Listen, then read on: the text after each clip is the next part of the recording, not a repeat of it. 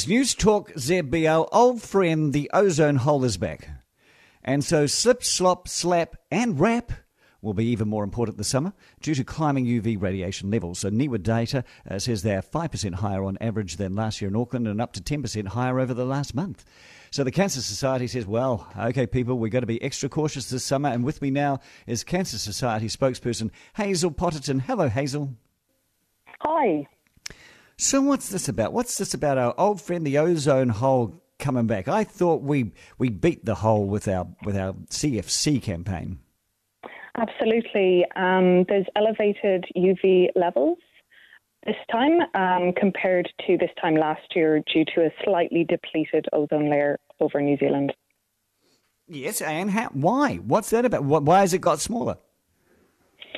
So there are natural fluctuations in the ozone layer, but NIWA have put out a press release talking about some research that suggests that the Tongan volcano injected so much water into the stratosphere that it may have created conditions that have caused further loss of ozone.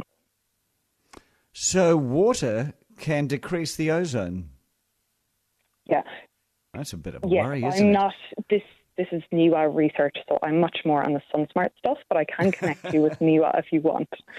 Oh, no, well, I have actually read up a little bit about this, and I understand that this fluctuates regularly, and while the water may have taken out the ozone, now we have a bigger hole, it can come back again, unlike with the CFCs from fridges. So here we go, we're back to the old days of the ozone hole, and I think people might have forgotten all the warnings that you gave back in those days.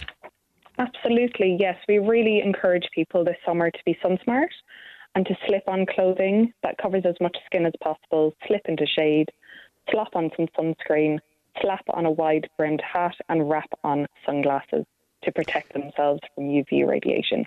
So what sort of UV level are we talking about? What sort of damage are we talking about, and where are we sitting with this hole? So UV radiation levels from 3 and above can cause sunburn, premature aging and increase the risk of skin cancer. So when the UVI is 3 and above, we really do recommend that people are SunSmart. It's already reached a level of 8 in New Zealand this week. For comparison, UV level of 8 is very rare in the UK, even in the height of summer. So this is cause for concern. Absolutely, and we have a long weekend, and this is the weekend where many people actually sort of brace themselves and plunge into the sea for the very first time. And of course, the UV levels only get bigger as the sun gets higher in the sky. So is there a sort of a time zone where we're in danger?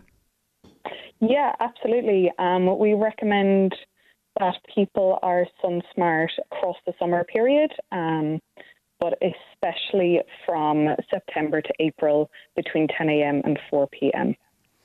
Excellent. Great advice, Hazel Potterton, Cancer Society spokesperson. Thank you for your time. Have yourself a great weekend.